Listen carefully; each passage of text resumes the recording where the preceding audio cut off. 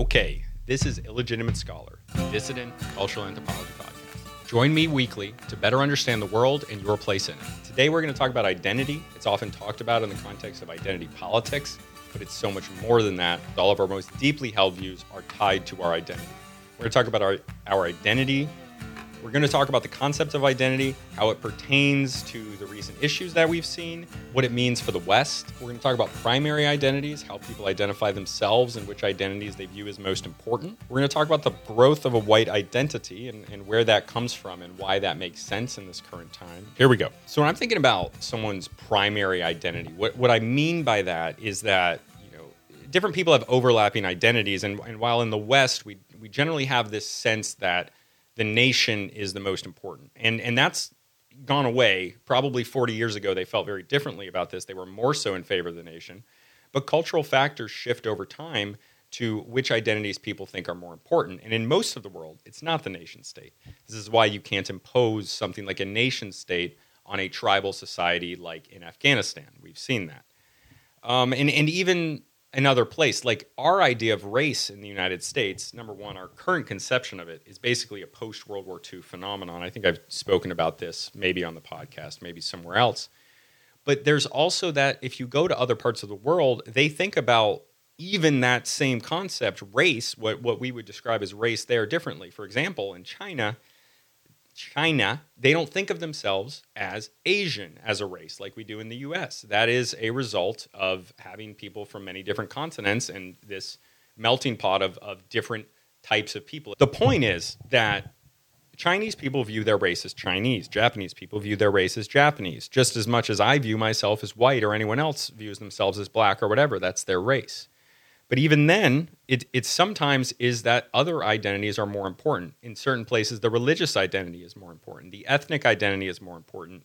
Maybe you're a Persian, or not. You're not a Persian. Persian is the largest ethnic group in Iran, but it's not the only ethnic group in Iran. There are Iranians that are from the nation of Iran that aren't Iranian. They're not ethnically Iranian. So even though they live in that country, they're not Persian. They wouldn't call themselves Persian. I mean, Patrick Bet-David is an example. He's an Armenian, which does have their own nation state, even though not all the Armenians live in there. There's subpopulations of Hungarians in the surrounding countries that were taken from Trianon, R.I.P. Never forget Trianon. But there's also there's populations that they do not have their own nation state, like the Kurds that live in subpopulations, and those people, sometimes when their identity gets too powerful, some stuff happens. Their identity, it doesn't mesh in with who's ever ruling over them, and this can create a lot of problems. We've seen this in Catalonia. We've seen this play out in Ireland with the Northern Irish and the Protestants and the Catholics and the Unionists and the anti-Unionists and the Republicans. Identity is a powerful force. Identity is a very powerful force because how people think of themselves and who they view as their allies and how they think about the world is crafted by this identity. And so when you have a place, it's a very powerful tool to change someone's identity. And you should be aware that there are people who are attempting to both change their own identity, to change what their specific identity means to both their own group and to other groups. There are people who are working to create new identities. There are people who are working to fracture identities or to play up ethnic conflict. And a lot of this is international. Like a country like the United States is going to be supporting ethnic violence in a country like China or in Russia or Iran. They're going to be funding people that are going to cause chaos. This is something that's happened for thousands of years. Famously, the Soviets did the same thing. Pretty much anybody who was fighting the United States would be attempting, and successfully a lot of the times to varying degrees, to create strife in the black community in the United States as minorities, attempting to push the black identity and push the idea, not that I disagree, but push the idea even greater that black people are oppressed in the United States in order to harm the stability of the United States. This is something that's common throughout history. And one way that countries have work towards this, and I've spoken about this before, so I'll be brief, is that they will assimilate people. They will attempt to push down, remember, languages. Language is so important. Going to be doing it soon. But pushing down, suppressing languages like Catalonian, a nation will suppress a minority language. You know, you see this with indigenous groups in the U.S., Canada, and Australia, also throughout Latin America, but we know less about it. You also see it in Europe. You see it throughout the 1800s into the 1900s of the suppression of minority languages like, Basque, Catalonian, Breton. Every country has one. Galicia, several in Spain, several in the UK, suppressing the Irish language, the Scots language, all these different languages that they're suppressing in conjunction with suppressing the people. Have you ever heard the term kill the Indian, save the man? That's assimilation.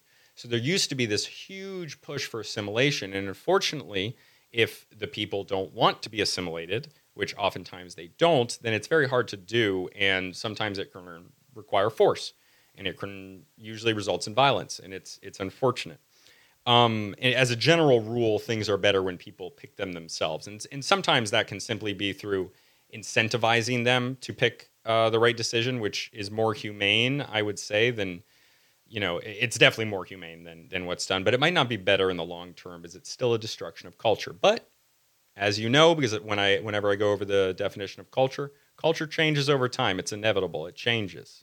So, we want to retain our culture, right? And we should retain our culture. And I don't just mean ours as in white people's or Americans. I mean everybody, I think, should retain their culture. I love these different cultures, but you also have to change it. But you don't want to lose it. You don't want to change it too much. And to be honest, the language is usually the thing. But I digress. Culturally relevant pedagogy. That's the thing. I've spoken about it a little bit. This is the pedagogy. This is the education idea that kids should be taught in culturally relevant ways. And by culturally relevant, it means not the American identity.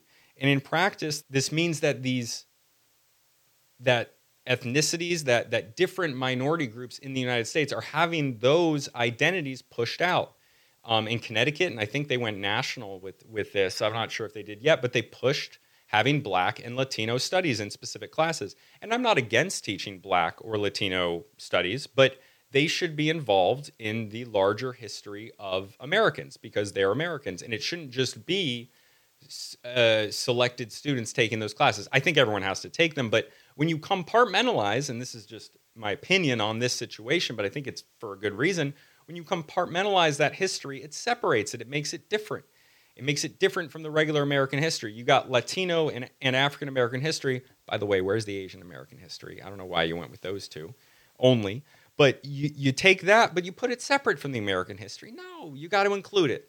It's all of our history. If we're gonna be in a country where we're all one people, if that's what we're agreeing on doing, then you got to do it right. You got to have assimilation a little bit. You got to have people agreeing to live the same way, but instead they promote these sub-identities, these other identities that are under the American identity, that are subgroups of the American identity, and they create tension. That's inevitably what happens.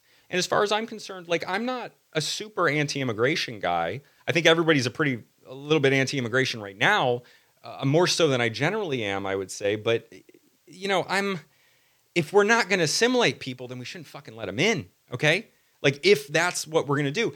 I'm okay with letting some people in, quite a few people in, if we're going to assimilate them.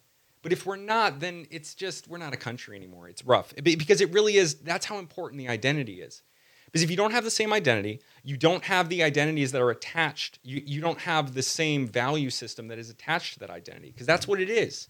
And these are the most deeply held value systems. And then you have people that feel different ways. And then what you have is public schools and colleges of people with completely contrary opinions. And then people are very upset because they feel like, somebody is, their family's being genocided, or there's an attempt of genocide on their family. Maybe some of their family, or at least their ethnic group, is being attacked in some way. And there's nothing you can do about it. And I'm not just talking about Palestinians here. I'm also talking about Israelis. I'm also talking about Armenians. I'm talking about a bunch of these different things. It's not just Israel-Palestine. when you have more of these different groups of people coming in and then they're not assimilating in, like, for example, I'm Hungarian Irish, and those are my roots. Those are my ethnic roots. I'm American ultimately. So, I'll joke about the British, and like there's some real stuff there, but it's not like I'm going to fight or kill a British guy. Maybe in a different situation, but like I'm assimilated. I'm assimilated as an American because I am an American. And with Hungary, it's like, my grandfather didn't like Romanians. I don't care. It's a joke. That one's a real joke. I don't care about Romanians. I digress. Okay. So if you like the cultural anthropology content on YouTube, like and subscribe, please. If you're on the podcast, please rate the podcast. Really appreciate it. And give it a follow. Appreciate that. Join the Discord if you want to talk about this stuff. I really love having people in the Discord. So in Canada, they have a political party based on the French ethnicity and the French language. And that creates a lot of tension in Canada because the French know that they have Ottawa, they have the capital by the balls. They do, because if they leave, then the Plains provinces are going to leave as well, because then they're going to be ruled straight by Ottawa. There's a balance of power. So they're able to create an outsized influence. The French are able to create an outsized influence because it's better for the Canadian central government to give the French what they want, because the alternative is far worse. So they're able to push. That's the situation that they have. They're able to push for some extreme stuff and to get a disproportionate amount of resources from the other provinces. And that's not fair, but it's the way it goes. That's what happens when you have a sub-identity in a country that's that powerful. And you don't really want that. People feel loyalty to people that are in their same group. So if people within the United States, they don't feel loyalty to other Americans because they feel loyalty within their racial or ethnic or religious group, then that's a problem, because you have people that aren't willing to help each other. And that's what you want. And you want, like, people want to help out who is their own identity. And obviously, Americans will still help Americans, but I do feel like it could and should be more. The American identity should be the most powerful. We need that to be true to be a real country. If not, I don't get it. Can someone please explain it to me? If you have a different perspective, if you're like, oh, this guy's an idiot right now, let me explain to him why it makes sense to have a country with a bunch of people that are at each other's throats and are yelling about killing each other in the streets. Like, that's crazy to me. It's not good. And I don't understand why some people would call me like racist or xenophobic because I don't want that. It just seems obvious at this point. It was obvious to me before, but now it feels obvious in a much more real way because of what's happened. And that sucks that it takes something like that to a specific group of people, not others. Like, this kind of decolonization stuff that just hit Israel was happening in South Africa too. And it has been happening in South Africa. And yet when it happens in South Africa and you bring it up, then you're far right. But then it happens to Israel, and, I digress. You guys know what I mean, okay? The point is, this stuff is not good. It's not good. And this creates tension in the West. And so this leads me to the white identity. Okay, so there is, in the United States and in Canada, in the West, it's socially unacceptable to have a white identity, to have to feel camaraderie with other white people.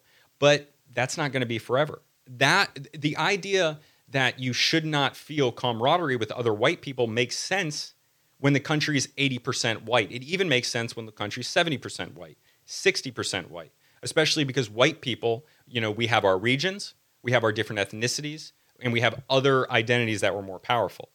But what about 50% white people in the country? What about 40% white people in the country?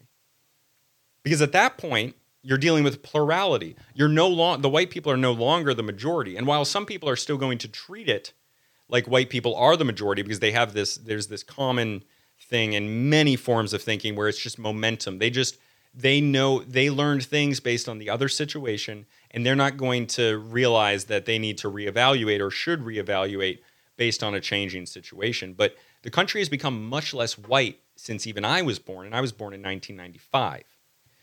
And it's much less white now. And now we're looking at a point where white people are going to be a group. And it would probably be a good idea if white people got together and advocated for themselves, not at the expense of the other groups, just as the other groups will advocate for themselves, and not just other racial groups, but however people organize themselves, not at the expense of any other groups. That's not what I'm saying. I'm sure someone eventually, if I get popular enough, will clip that out, but I don't care.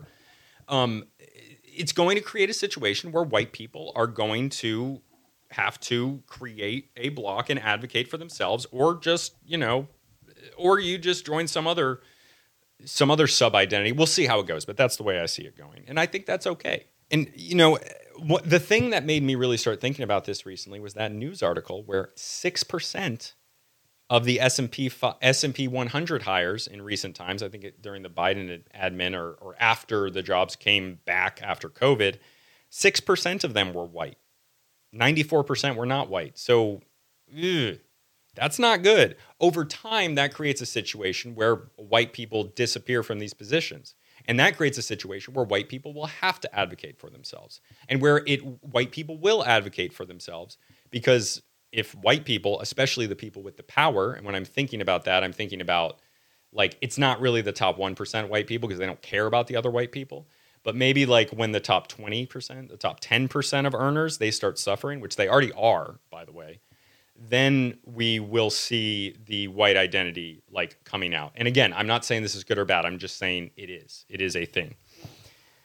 So yeah, that's how I feel about it. Quick episode today, but I'm trying to stay concise. Let me know what you think about it in the comments.